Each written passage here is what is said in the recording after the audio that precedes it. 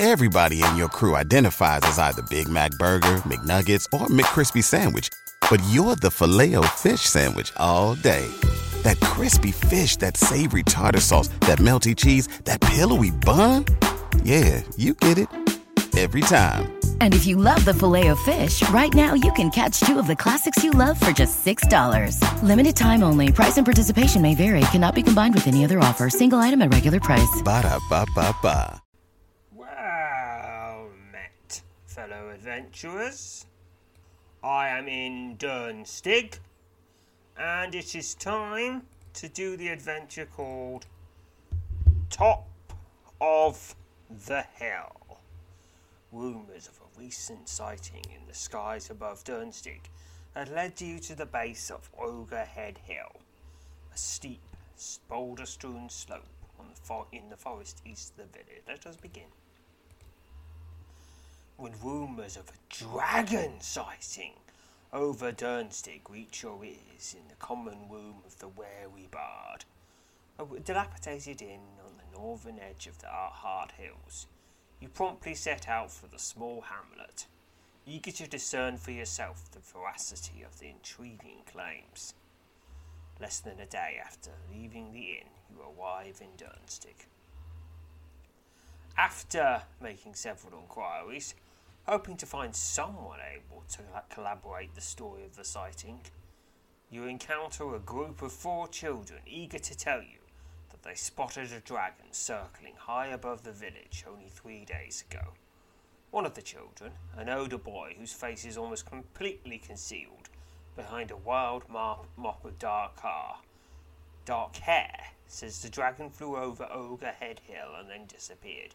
You ask him about the hill and learn that it rises out the forest just to the east of the village. You thank the children and prepare to set off on your way, only to suddenly realise that the boy who told you about the hill is staring at you expectantly. So I've now got 3 options. Bid the children farewell and leave, or give a gold token to the older boy, or give a gold token to each child. I'll give a gold token to each child. That's 4 gold out of my pouch, but I won't notice it. You present a gold token to each of the 4 children, again thanking them for telling you about both the dragon and the hill. The 2 girls and 2 boys, their faces beaming, stared wide-eyed at the coins for several moments before suddenly dipping into polite bows and thanking you repeatedly. Without further delay, you bid them farewell and set off into the forest east of the village. Only a short walk through the forest east of the village, you reach the base of a steep, boulder-strewn hillock. A narrow path winds its way up through the rocks and trees that cover the towering slope. Making your way towards the foot of the path, you've just begun to wonder how Ogre Head Hill obtained its colourful moniker, when 2 men step out of the brush in front of you. The rugged pair, each clad in a leather jerkin and holding a wooden cudgel, tell you that you cannot go any further. When you question about it, the men raise their cudgels and step threateningly towards you. You don't need to know any of that, says the tall of the 2. Go on then, go on. Go back as you came. That hill's off limits to you. It's much safer for you back in the village. Very dangerous out in these woods. So I could heed their warning and leave. What happens if I do? As you turn to leave, the taller of the 2 men unexpectedly leaps forward and swipes out of your hedge with the cudgel. All right, thank you. Now I won't feel bad if I kill you. Pick a random number. Bonus of 30. 20 from agility, 10 from luck. You get 30 or more, or they'll get the first hit in, but they certainly won't get the last. Pick now. Success. You twist it aside and nimbly duck beneath the deadly swipe of the streaking cudgel. As the 2 men close in, you hurriedly decide upon your next course of action. I can attempt to flee, but no. You've attacked first, now to hold my ground and fight. You brazenly draw yourself into combat-ready stance as the two brigands rush forward and attack. It's two brigands. I could subdue them, or I could kill them. Kill or subdue? Kill or subdue? Now, you know what? You attacked when I wasn't even going into the area that you were guarding. So, you're gonna die. The men swipe at you with their cudgels. I stab at them. I enter into a battle wage because I'm just furious about the fact that they tried to attack me while my back was turned. And I stab one of them so hard that I just go through and stab the other. They are both slain. 5 XP. After quickly searching the slain men, and finding only their cudgels, armour, and a small quantity of gold, you carefully conceal their bodies in the thick brush at the base of the hill. Okay, I've got 27 gold tokens, a sturdy leather jerkin. Alright, I'll be storing those, and some generic leather armour.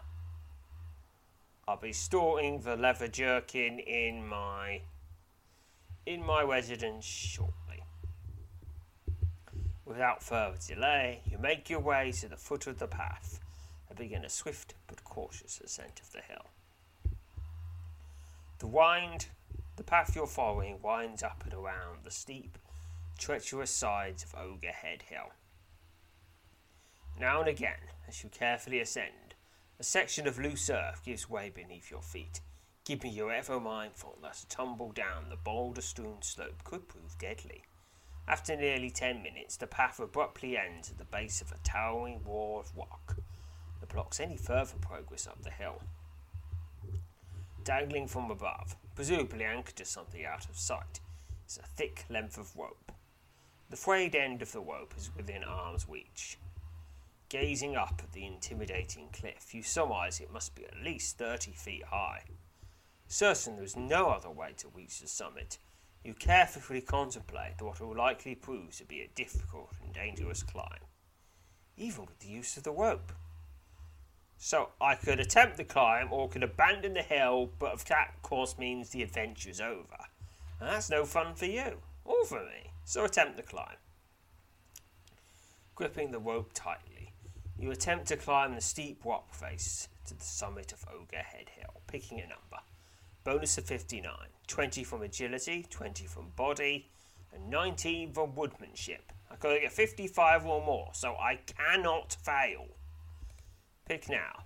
78 is, of course, a success. You manage to climb nearly one third of the way up the wall of rock. With your hands and arms aching and your feet hunting for suitable holes on the jagged cliff face, you boldly continue upwards. Okay. Pick your number. Same tick again, but now I've got to go 60, so I still cannot fail. Pick now. 125. A success. You manage to climb almost 2/3 of the way up the wall of rock.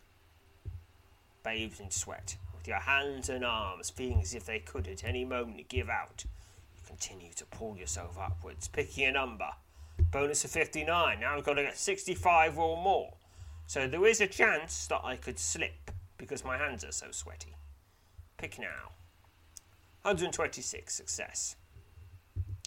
At last, after a lengthy and grueling climb, you reach the top of the wall and haul yourself over the cliff's jagged lip and onto the summit of the hill.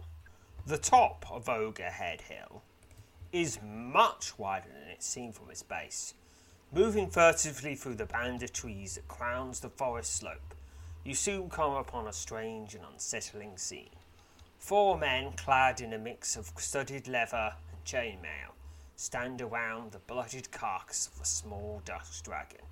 You estimate the dragon, its grey-scale body perhaps twice the size of a horse.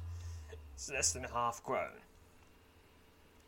The men, 3 of them brandishing iron-hafted spears, and the 4th a heavy axe, stare intently at the remains of the majestic creature. Standing a few yards away,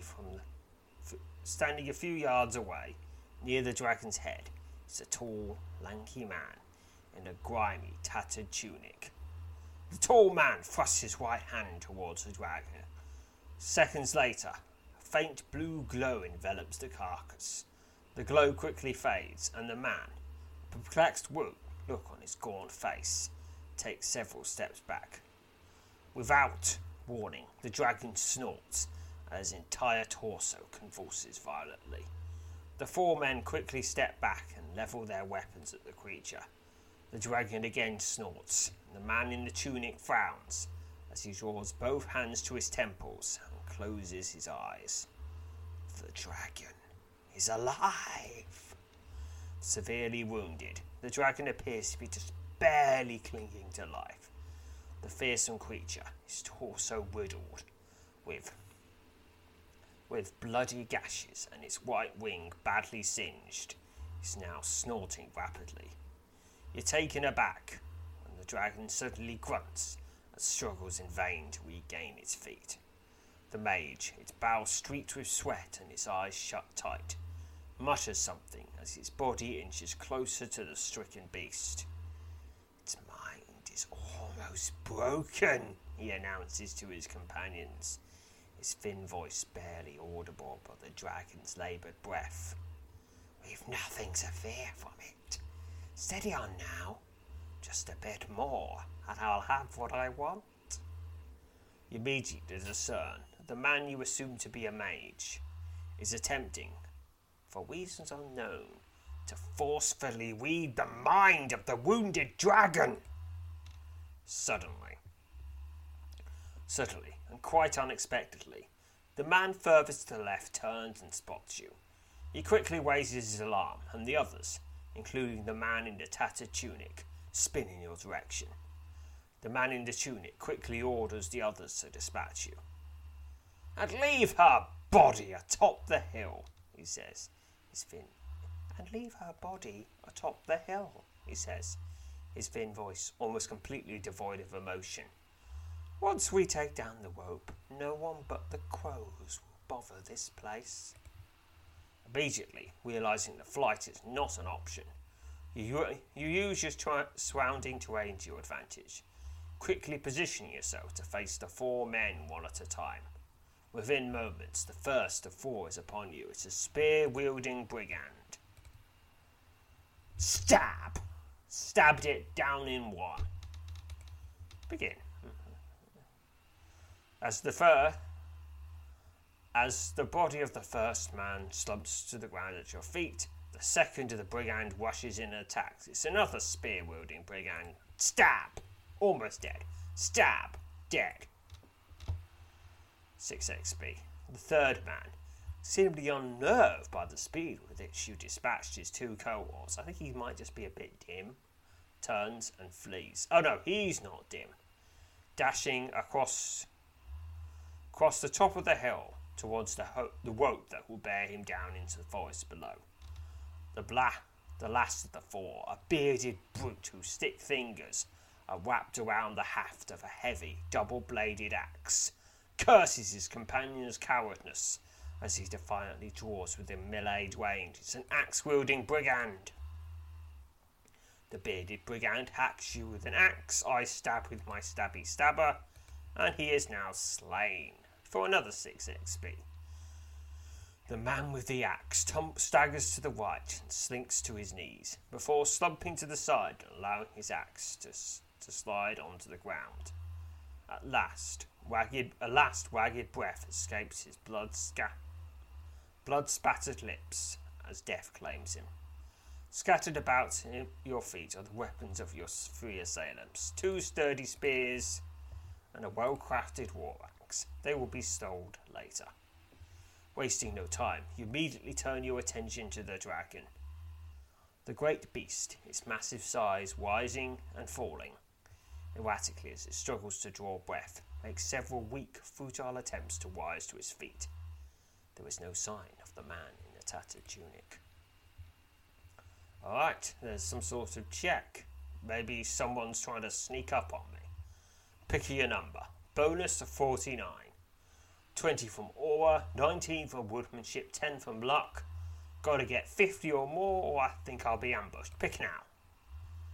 83. Success. Out of the corner of your eye, and nearly at the last possible moment, you spot something moving to your right.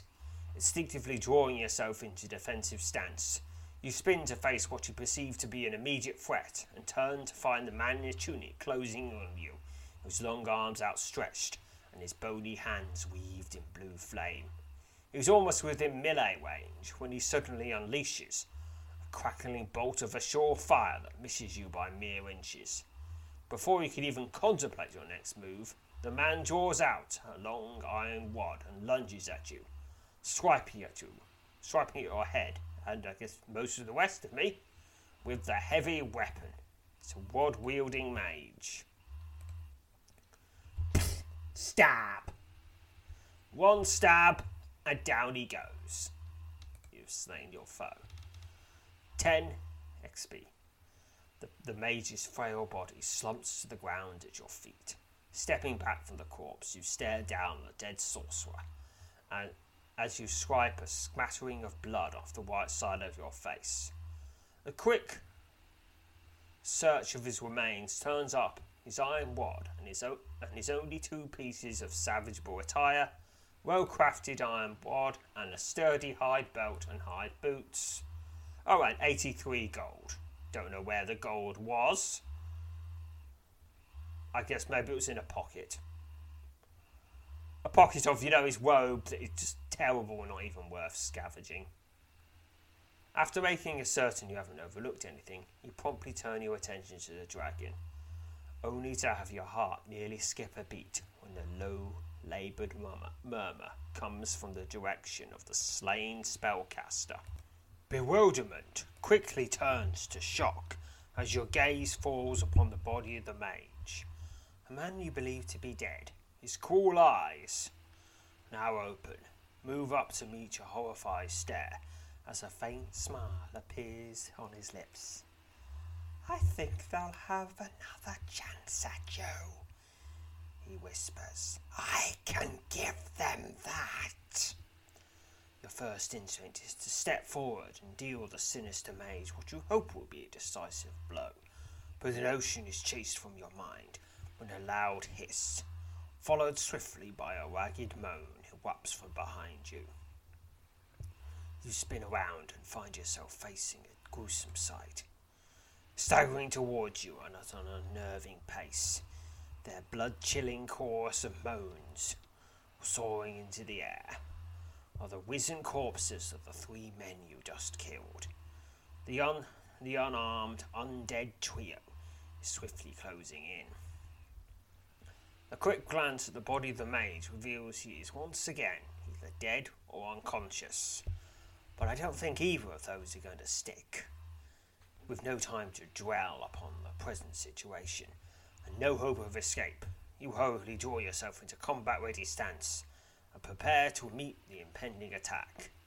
Now, I could just fight them, or I can use necromancy to just tell them to move on. Go to wherever it is that dead people go in this world. And, stay there. Meet your childhood dogs. Necromancy. Succeeded. 4 XP to necromancy. You channel your power of necromancy and focus on the advancing corpses. If you're unable to command the undead trio to halt, you sense you've managed to weaken them. With the corpses now dangerously close, you hurriedly prepare for combat. The first corpse staggers forward and attacks, a sickening, gurgling sound escaping from its throat as it reaches out for you. This is a staggering corpse. Swipes at you, I stab at it, it is slain. 9 XP. The corpse staggers forward and collapses. A ghastly moan escapes from the dead man's mouth as his eyes slowly roll back into his head. You quickly assume a defensive posture as you prepare to engage the next of your undead foes. The second staggering corpse staggers forward and attacks, a sickening, gurgling sound escaping from his throat It reaches out for you. It's another staggering corpse. Staggering corpse swipes at you and is slain. 10 XP. The corpse staggers to the right and collapses. A ghastly moan escapes from the dead man's mouth as his eyes slowly roll back into his head. You quickly draw yourself into combat-ready stance and prepare to meet the advance of the last of your undead assailants. The third and last of the corpses staggers forward and attacks, a sickening, gurgling sound escaping from its throat as it reaches out for you. Begin combat! With the third staggering corpse, it swipes at you, I stab at it, it is slain. Now just stay there. 10 XP. The ghost staggers back and collapses. A ghastly moan escapes from the dead man's mouth as his eyes roll back into his head. Stepping away from the gruesome remains of the last risen corpse, you turn, only to have your eyes greeted by a strange and unsettling sight.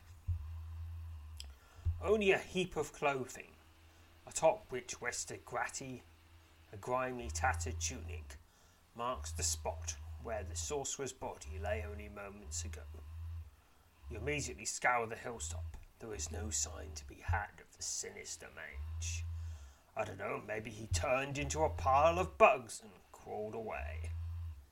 Because apparently that's something that dead people can do. As your eyes return to the pile of attire, a low murmur, something just above a whisper, slips into your thoughts. At first indistinct, words begin to take form out of the strange hiss, until a deep, rumbling voice surges through your mind. You quickly cast your gaze at the dragon and are startled to find that the creature's large, black eyes are cracked open and fixed on you. The dragon is attempting to speak with you telepathically. Not daring to interrupt the low, thundering voice echoing through your head, you listen as the dragon thanks you and reveals the circumstances that led him to the ill-fated confrontation on the hill's summit. You learn that the mage you defeated is a powerful necromancer and a vicious outlaw known only as Lopfarm. Lopfarm? I'm not quite sure how that's pronounced. It's spelled L-O-P-H. Lopfarm? M-A-R-N. Those trail of atrocities stretches across nearly the entire breadth of the Borderlands. He has twice before escaped my attempts to kill him, rumbles. He has twice before escaped my attempts to kill him, rumbles the dragon's voice. That was a long time ago. In the years since he has become powerful, I made no further attempts against him. He is clever and without conscience, a most dangerous combination of traits. He's hunted me for the last several years, but not had a vengeance. Revenge was my game. He wishes to know a secret I have long guarded, a secret I'd hoped to protect by killing him, a secret I will now happily forfeit my life to protect. As you continue to listen to the dragon, you're surprised to learn that he's much older than his small size would seem to indicate. I am no doubt smaller than you would expect, but I am no youngling, echoes his voice, its resonance nearly drowning out all other thought. Magic has cursed me, as it does all who recklessly wield it. I do not regret knowing its power, but it is impossible to deny it has not diminished me, body, mind, and spirit. So very weary have I become. Intrigued by what the dragon has thus far revealed, you speak aloud, asking him about the necromancer, the sorcerer you defeated, the mage whose body now vanished. His name need not be uttered unnecessarily, echoes the dragon's voice in your mind. He seeks to learn from me a secret my kin and I have long guarded. Were he to learn it, it would deliver to him something powerful and terrible, something not of this world, something you must never acquire. The dragon's voice falls silent for several moments. Then, as if having given careful consideration to what he has to say, he continues. I do not know you, and yet I found I possess profound faith in you, grumbles his voice as his harsh tone enters your mind. I believe I can trust you with what must, at long last, be done. I am soon to depart this world. It is of little consequence to me what happens after I am gone. I have no governance over such things, but you can prevent a great weakness from taking root if you do what I ask, will you? Oh, you know what? Yes, I will. I have a feeling I could ask him what he means, but he probably won't tell me until I agree. So agree to do as he asked. You tell the dragon that you agree to do as he asks, and a harsh rumble immediately passes through your mind. The rumble, at first little more than a savage, guttural sound, swiftly reforms itself into the dragon's deep voice. You listen intently as the dragon tells you of a stone box hidden in ancient woods, deep within Bentlin Wood. You must retrieve the box and deliver it to Minilor in Talanus, thunders the voice in your head. You will find Minilor at the Westgard Library, but heed what it is I'm about to tell you. You must not allow the box to fall into Lothmarm's hands, and you must never open it. Speaking aloud, you ask the dragon why he has not opened the box. After a lengthy pause, during which his breathing becomes noticeably less regular, his deep voice again rumbles through your mind. What is within is not for the eyes of the living, echoes his voice. It is most certainly not for those who wish to remain among the living. It is for this very reason Lothfarm wishes to gain possession of it. Know that when the box is in your hands, the temptation to open it, to peer into it, will be great. Perhaps even greater than you believe your will can withstand. But you must not choose that path. Place it safely away and think no more upon it. Bring it more to Milnor and Talanus. Milnor will know what to do with it. A strange feeling suddenly washes over you. The unsettling sensation quickly fades, leaving you breathless in its wake. The dragon's voice once again tears through your thoughts. The ruins that guard the box are a place once known as Greenstone, rumbles the voice in your head. Its purpose, its history, of a time long since forgotten. So too should the relics of that place be forgotten, for they are not tools to be wielded by those whose souls are easily corrupted. I've just given you the key to unlock Greenstone's gates. The key is hidden in your thoughts. It will reveal itself to you when you are before the gate. Struggling to comprehend all that the dragon has just told you, you suddenly realise he has not yet told you the precise location of the ruins. Before you can ask the next question, the dragon's voice again roars through your mind, as he describes for you the location of the ruins in Bentlin Wood where the box is to be found. With a clear image of the ruins at the fore of your thoughts, the dragon's voice falls silent. To reach the ruins, travel to Hawklaw and find Bentlin Wood under locations near Hawklaw. Then choose Explore Bentlin Wood and select Return to a previously discovered location and select the ruins of Greenstone. Now it has to be pretty thorough with that because, of course, he has no idea how many adventures you've done first. This could very well be one of your first adventures. After nearly a minute of silence, the dragon's deep, rumbling voice again echoes through your mind. This time, however, he is using a language utterly foreign to you. It's a harsh tongue of his kin, the ancient speak of dragonkind. His thundering voice, a powerful resonance shaking your every thought, slowly fades to a whisper before disappearing altogether. In that moment, you become acutely aware the dragon is breathing his last. A weak, ragged drop of air, followed by a long, shallow hiss that rapidly slips into a sigh, immediately precedes his passing. It is by your reckoning an unremarkable, unsatisfying end for a creature so proud, dangerous, and mighty.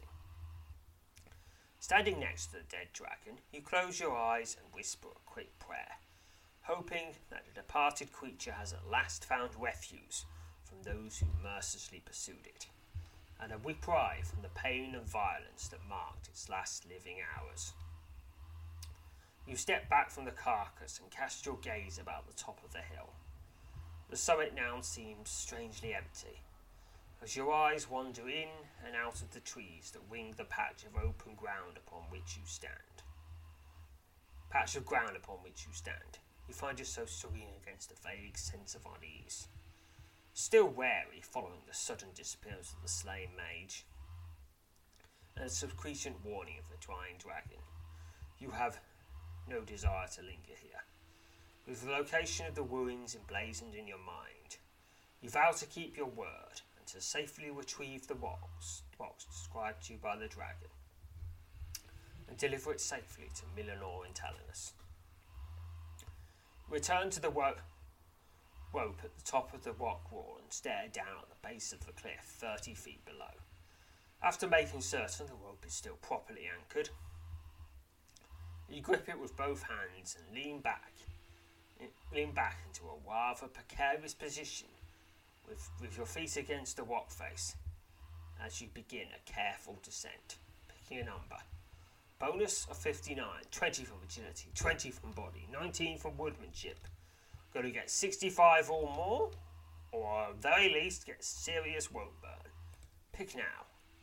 146, success. A short but arduous climb climbs you safely down the rock face to the base of the cliff. Everybody in your crew identifies as either Big Mac Burger, McNuggets, or McCrispy Sandwich. But you're the Filet-O-Fish Sandwich all day. That crispy fish, that savory tartar sauce, that melty cheese, that pillowy bun. Yeah, you get it. Every time. And if you love the Filet-O-Fish, right now you can catch two of the classics you love for just $6. Limited time only. Price and participation may vary. Cannot be combined with any other offer. Single item at regular price. Ba-da-ba-ba-ba. After nearly a minute, having sufficiently recovered from the descent, you prepare to make your way back down the hill. Turning away from the towering wall of rock, you're about to begin a careful descent along the steep track when the sound of something moving in the nearby undergrowth freezes you in mid-step. You instinctively draw yourself into a defensive stance as your eyes scour the surrounding brush for any sign of what you fear may be an impending ambush. You exhale sharply and lower your ground as your ambushers suddenly spill from the outgrowth onto the steep path.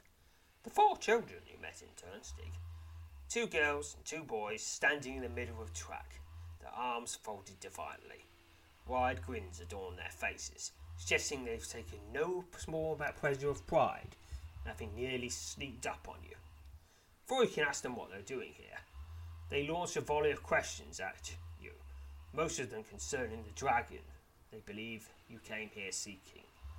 The older of the 2 girls, her eyes fixed on the rope hanging down the wall of rock behind you, asks if you've been to the top of the hill, and whether or not you found the dragon. Well, I can tell them I found the dragon, or didn't find the dragon. Well, I might as well just tell them the truth. Because I feel even if I don't tell them I found the dragon, they'll probably think there might be a dragon anyway. Because I'm not good at lying. Tell them you found the dragon. The children listen with widening eyes as you describe for them, leaving out the gruesome details, your encounter with the dying dragon on top of the hill. You assure them the creature is now peacefully at rest and no longer suffering. Realising your account may have irrevocably stirred their curiosity, you quickly state that no one should attempt to climb the summit and disturb the dragon's remains. Despite your stated position, the small gang continues to gaze thoughtfully up towards the summit. When the oldest of the children, the lad who first mentioned old Kotiu, steps forward and peers up at the end of the dangling rope, immediately discern the dangerous notion that he, and perhaps the others, may be entertaining. With only a small amount of effort, disturbingly small to your mind, you manage to yank the rope free, thus dashing the dangerous aspirations of the brazen band gathered at the base of the cliff. Ignoring their groans of disapproval, you crawl up the rope and place it amongst your belongings. I have a length of rope. It's got an encumbrance of 2, so it will be going into my residence very shortly. You use this sturdy length of rope to scale a high wall of rock and reach the summit of Ogre Head Hill, in the forest east of Durnstig. Before setting off to Durnstig, and after making certain children understand they will be accompanying you, you gently admonish them about the dangers of roaming about in the wilds, even so close to the village. I encountered 6 bandits on the way to that dragon. Having begrudgingly and likely only temporarily accepted your authority, the children head quickly down the hill and move back towards the village, leaving you struggling to keep pace. Their incessant chatter rings through the forest as they trek steadily along, stopping now and again to closely examine some innocuous woodland feature you would have never bothered to notice. When you reach the outskirts of Durnstig, you bid your small companions farewell and set off on your way, hopeful that they've taken your friendly warning to heart, but not naive enough to be even remotely confident of it. 256 experience the general for finishing this part of the adventure, and it tells you again how to get to the next part, just in case you forgot. Alright, going to go to my small dwelling to save, and then off to Bentley Wood. And I'm there. Following the directions given to you by the dragon, you plunge into Bentley Wood and make your way into the northeast region of the sprawling forest. There, tucked into a shallow, tangled vale, its crumbling remnants covered with moss and half buried in the earth, is the skeleton of what once an imposing structure. These are the ruins of Greenstone, an ancient Avari keep long ago reclaimed by the forest. Somewhere in these ruins lies the stone box you've come here to recover. You're standing amidst the ruins of Greenstone, an ancient Avari keep, deep within the tangled heart of Bentley Wood. Near the centre of the ruins, the bottom of a steep track, is a set of tall iron gates sealing off a wide corridor that leads into the lower level of the once grand fortress. Well, if it's that important, they must have probably put it in some sort of basement. Despite their age, the massive gates bear no sign of corrosion. Up to the gates, have a look. As you step up to the gates, a harsh whisper suddenly rushes through your head. You immediately recognise the whisper as identical to the sound you heard while in the presence of the dying dragon atop Ogre Head Hill. With a loud groan and a series of shudders, the ornate iron gates swing outward, opening just wide enough to allow you to slip through. Step through the gates. You step through the open gates. They've got only a dozen yards along the passage when a loud groan rises from behind you. Instinctively, you spin around and discover, to your dismay, the iron gates have closed. Glancing to your left and right, you take note of large, faceless stone figures standing inside tall alcoves on either side of the corridor. The arms of the 2 figures are raised, as if they're holding up a ceiling. Oh no, it's statues. And if there's one thing that you notice as an adventurer, is that statues often come to life and try to kill you. They just do. It's just something that happens. No one knows quite why. The arms of the 2 figures are raised as if they're holding up the ceiling. Suddenly, a deafening shudder, quickly followed by a sharp crackling sound, fills the passage as the two towering figures of stone begin to move. Look! They're coming to life! They're going to try to kill me! Retreating several yards to the east, hoping it will put you out of harm's way, you watch as the massive statues step out of their alcoves and move to stand in front of the iron gates. You struggle to quell a rising wave of panic when you realise the stone venomoths, their arms crossed and their faceless heads tilted towards the floor, are now blocking your way out. You're at the western end of a long, broad corridor, several yards from the iron gates, through which you enter these lower ruins. Standing before the gates, blocking your way out, their arms folded and their faceless heads tilted towards the floor, are two towering stone statues. So I'd attempt to move past the statues, but maybe if I solve some sort of puzzle in here, it would get them either to bugger off or let me pass. Or maybe even just fall apart. Head east along the passage. Elaborate engravings of dragons adorn the damp walls of these wide, dark passages. Now again, you're overcome by the eerie feeling that unseen eyes are upon you. What is this? Some sort of dragon temple? Alright. Well, I'm very close to the western side. Alright, now we've got a crossroads.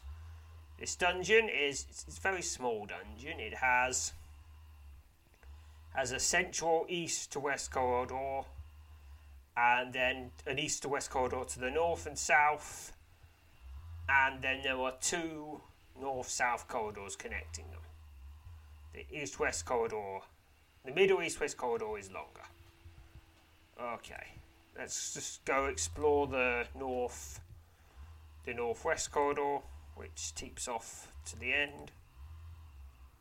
A thick square of iron is attached to the wall here. A narrow vertical slot runs through the centre of the dark pitted plate. Well, there's an item to be used here, but I haven't found it yet. Alright, let's keep exploring, and in the southwest corner there's a corridor. A thick square of iron is attached to the wall here. A narrow vertical slot runs down the centre of the dark pitted plate. Protruding from the slot is a long, square greenstone lever. The lever is pulled all the way down. Well, I'll pull it up. No reason to, no reason not to. Just do it anyway. Pull the lever up as far as it will go. Head back east. Okay, I think I've got to find a lever first. A skeleton clad in studded leather armour lies sprawled out against the wall in this section of the passage. You can only surmise these are the remains of some intrepid adventurer who long ago entered these corridors, never to leave. Perhaps another one that was sent by the dragon earlier on? But then things just didn't work out well. Presumably, and that's why the dragon really didn't try again to get the box and then have it delivered to where it can be stored or hidden or disbanded or exiled to the deepest depths of the Neverless, or in some way made not harmful. Well, let's look at this skeleton anyway. You know, it's the agreement that you make as an adventurer. You get to search other adventurers' corpses, but it's the understanding that if you die, other adventurers can get to search your corpse. Because it's been very one-sided for Sir Croakington because she hasn't died yet. Search the skeleton. So, a thorough search of the skeletal remains turns up a long green stone wad and a half-rotted pouch filled with gold. Believing the wad may somehow prove to be of use, you promptly take possession of it. It's a green stone wad. That'll probably be the lever in the northwest corner. You discovered this long, thin, square length of greenish stone on the skeletal remains of a dead adventurer in the ruins of Greenstone. I'm going to use it, so it'll be on the quick use panel, and 18 gold tokens. Having concluded your search, you take a few moments to adjust your gear, once again setting off along the corridor. Alright. Alright, and a thin alright, I'm in a corridor between the east and the west, north, south corridors. A thin column of silver light stabs down out of the gloom ahead and splashes onto the stone floor in this section of the passage. I guess something will cause it to change colour. Right, and at the end of the middle passage, you're standing in a small alcove just to the east of the junction of the two wide passages. On an ornate stone pedestal, its sides adorned with an engraved scene that depicts dragons perched on snowy mountain peaks, stands against the far wall. Resting atop the pedestal is a small, square stone box, no bigger than your hand. You immediately realise that the rather unremarkable container is the very object you've come here seeking. As you cautiously approach the pedestal, a fierce golden glow suddenly envelops it. You quickly discern that the pulsing aura, now emitting a faint hum, is some sort of magical barrier, long ago set in place to protect the stone box. And of course, that's on top of the protection that the gates will only open if you have some sort of magic key inscribed upon you. Attempt to take the stone box. This will certainly hurt, but I'll do it anyway. You attempt to reach for the stone box, but your hands are forcibly repelled by the pulsing golden glow surrounding the pedestal. Okay, didn't actually hurt. I thought it would hurt, but it didn't. Head back west. Alright, explore the northeast corner, nothing there. Okay, I've been pretty much everywhere in this dungeon now. Right, northwest corner. Use the green stone wad. 16 XP to general. You draw out the green stone wad and insert it into the slot at the centre of the iron plate. After fidgeting it for nearly a minute, you hear a sharp click as the wad snaps into the firm grip of some unseen fitting. Right, it's in place now. The stone lever is in its rightful spot and once again functional. Now that makes me wonder, did the adventurer take out the wad? Or perhaps there was an earlier, when the dungeon was first set up, there was a puzzle to put both wads in place, and this adventurer only managed to put one wad in place before something happened. Something. Maybe it succumbed to its wounds that it got from presumably some sort of random encounters that used to be here, or something like that. Or maybe it tried to fight those two big statues. The stone lever is in the rightful spot and once again functional. Pull the lever up. You push the lever up as far as it will go. Alright, let's have a look at that aura. Pale red light. Alright, how about I'm going to pull both levers down now. Pull the lever down. Alright, and now the northwest lever, pull that down, see what happens. Pull the lever down as far as it will go. Alright, I've tried up, I've tried down. It's a blue light now. Still can't take the box. Alright. I'm gonna try just the bottom one up. Okay. What colour have we got here? Golden. Alright, golden light. A wide column of golden light stabs down out of the gloom overhead and splashes onto the stone floor in the middle of this section of the passage. Okay, I should be able to get the box now. Tape the stone box. 64 XP to general. A sense of elation watches over you as your hands pass through the glowing barrier and close around the stone box. The curious container, despite being only slightly larger than your hand, is remarkably weighty. It's a stone, well, not my hand is small, it's probably about the size of my head then. It's a stone box, but my head is small. View. This small stone, it's remarkably weighty, but somehow has an encumbrance of 0. Because this small stone box, which nearly fits into the palm, would nearly fit into the palm of a regular hand, is an item of importance retrieved from the ruins of Greenstone. A thin, hinged stone lid tops the unremarkable container.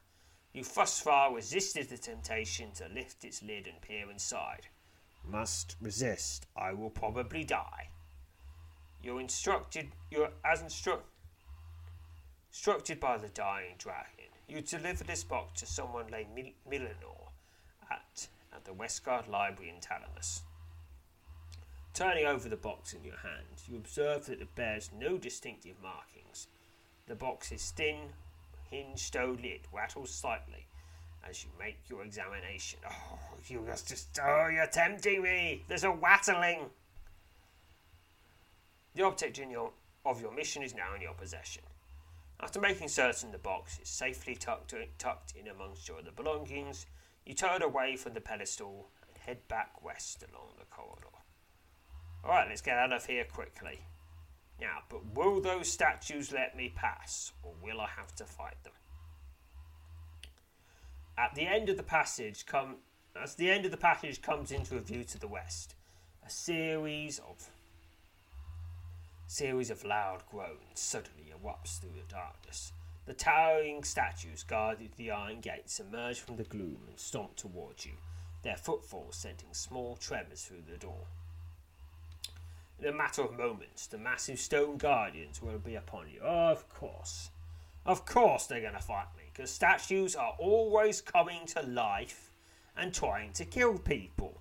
And that's why you do not build statues of nasty people, because they will come to life and try to kill people. It's just what happens. Hold your ground and engage the statues. As you step forward to engage the statues, the faceless behemoth moves to surround you, and the stone box in your possession begins to tremble. Alright, it's 2 guardian statues. It's grey difficulty, so that means it's almost certainly scaled, because it's very unlikely that something would have 340 MR when it's several years old. For regular adventure, there's actually pretty low level. Begin combat. 2 guardian statues. Yeah, and their health is pretty low too. The massive statues swat at you. And they're nearly done, and they are slain. 39 XP.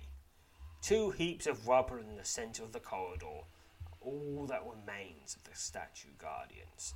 While making a quick search through the debris, you suddenly note something you haven't before noticed.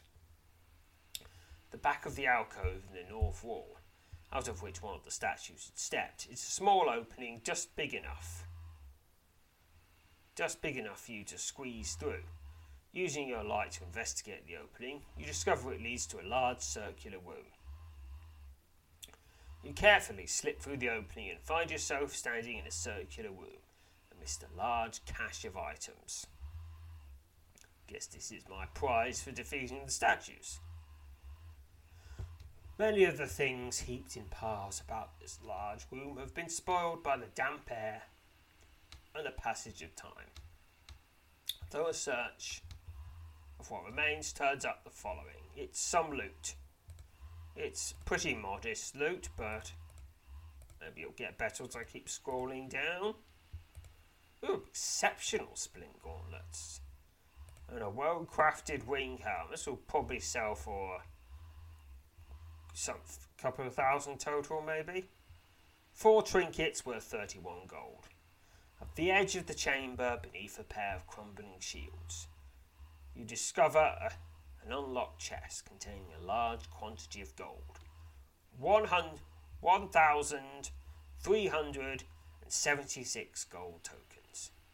After taking one last look around the room, you slip out through the narrow opening, break your way up to the iron gates. You're surprised and relieved to find the gates are no longer locked. A gentle push is all that's necessary to open them. You take a quick look over your shoulder, allowing your eyes to follow the passage as it plunges into the gloom. Before stepping through the gates and making your way to the steep track and into the ruins, at the top of the path you pause to make a final check of your equipment, taking care to make certain the stone box is secured amongst your belongings. As you turn to head out of the ruins, a thin, chilling voice issued from somewhere to the right sends your pulse racing. So you've done it. Quite impressive. Before you spin to face the tall figure standing amidst the toppled columns, you recognise the voice of Lopfarm, the necromancer, whom you last encountered atop Ogre Head Hill, folds his arms as his bright eyes meet your gaze. The sorcerer, again clad in ragged attire, seems paler, his features sunken and distorted. He holds up his hand as if to signal the lack of any hostile intention, shocks you by asking you for your forgiveness. I mistook you for an ally of the dragon at our last meeting, and never had the chance to make my side of things plain, he says. For that, and for the rest of it, I humbly seek your pardon. The entire situation was most unfortunate. Perhaps you will be most gracious enough to hear what I have to say. Okay, agree to hear him out. Lofharm, his thin voice at times little more than a harsh whisper, tells you the dragon he pursued to Ogrehead Hill was, like most of his kin, a cruel, deceptive and dangerous creature. I don't know. Out of the dragons I've met in this game so far, 2 of them have been fairly decent. One of them was utterly vile, and one of them was sort of neutral. I don't know if Sir Crokin has fought that one yet, but there's an adventure where you just raid a dragon's lair. That's a sort of neutral dragon. Yes, it's just tried to kill you, but you're raiding its lair. So, castle doctrine and all that. I practice the dark art, he said, his tone unapologetic, but I do so without malice. I realise my actions atop the hill that day would suggest otherwise, but please know that, driven by the sorcerer's sighs and smiles, for you sense the expression has been forced. The box you've been sent to fetch is something that must not have its care entrusted to a living soul, he says. It must be destroyed, though its end cannot be brought about by any conventional means. It's evil, not of this world. To whom have you been told to deliver it? Think again upon the dragon. Will claw kill his world? Surely it's not speak of destroying the box. How could he? He wishes to use its power to cheat death, to unlock a secrets that might drag an entire age into ruin. Will you allow it? Loffarm places his hands on his hips and exhales sharply. Give the box to me and I will see it destroyed. Its power to corrupt holds no sway over him. Alright, so I can give him the box, refuse to give him the box, or just attack him. Now I know he's a bad one. I mean, we've quite clearly seen he uses bandits, he necromancy, he tortures dragons. We haven't really seen enough of him to be sure of anything else, though. What does divination say? 4 XP to divination. You sense that while some of what Loffarm has told you is true, he is also being deceitful. It quickly becomes apparent that the mage's formidable will is barring you from discerning more. Well, I think this will go very badly, but I'm going to give him the box. With no desire to have anything further to do with the stone box, You hand the container to Vlotfarm. The necromancer, his gaunt face betraying little emotion, thanks you as he takes possession of the box. After placing the box in the leather bag hung from his belt, the necromancer the sorcerer thanks you. You've made a sound decision, he says, clapping his hands together. He steps back. You are wiser by far than that scaled beast I left to die. The necromancer, his eyes suddenly ablaze, rose his arms skyward, before addressing you a final time, mutters a strange word. We will meet again. Vlotfarm makes a hasty retreat, and the patch of ground between you and the departing sorcerer suddenly erupts, as bone hands begin to claw their way out of the earth. The necromancer, his gaunt face twisted into a hideous smile, stops when he reaches the street. What, you've got what you want? You don't need to attack me. The 7 skeletons, their bones still bearing the clinging remnants of their earthen tombs, climb out of the ground and quickly draw themselves into a semicircle formation. The undead Vlotfarm has just summoned the ancient warriors who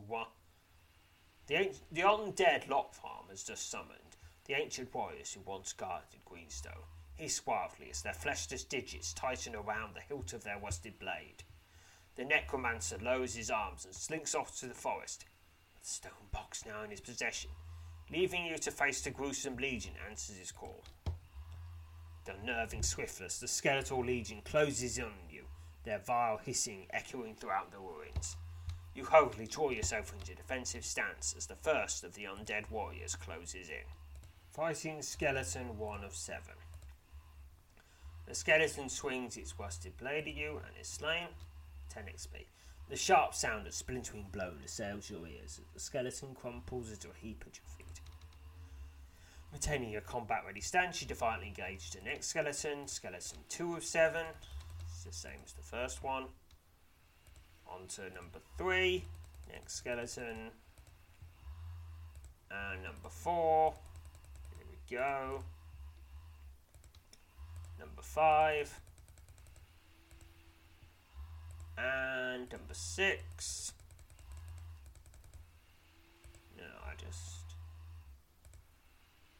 The last of the 7 skeletons, its rusted sword poised to strike, staggers forward and attacks. Strings its rusted blade and is slain. 10 XP. The sharp sound of splintering bone assails your ears. The skeleton crumples into a heap at your feet. The 7 skeletons are now little more than scattered heaps of splintered bone. The ancient guardians of Greenstone, recalled from their west by Vlotfarm's dark sorcery, will never again walk among the living, much to your dismay. The necromancer, who now possesses the stone box, is nowhere in sight. Feel thankful to survive the unexpected encounter. You're nevertheless dismayed at realization it's no longer possible to complete your task of delivering the box. After sufficiently recovering from battle, you spend a few minutes tending to your gear and gathering your bearings before setting off through the forest. 128 experience to general. And that is the end of that quest. Maybe not the best end, but an end. An end for sure. Now, I could go back to a previous save and try to have the box delivered, but I also don't know if that's the right thing to do. Or maybe the right thing to do was just to leave the box there, where apparently at least you have those 2 big statues stopping people from getting it. Alright, I'm going to save now. So, next time, if we haven't finished the crumbling tower by then, we'll be exploring Tarkol's crypt. But until then, farewell, fellow adventurers.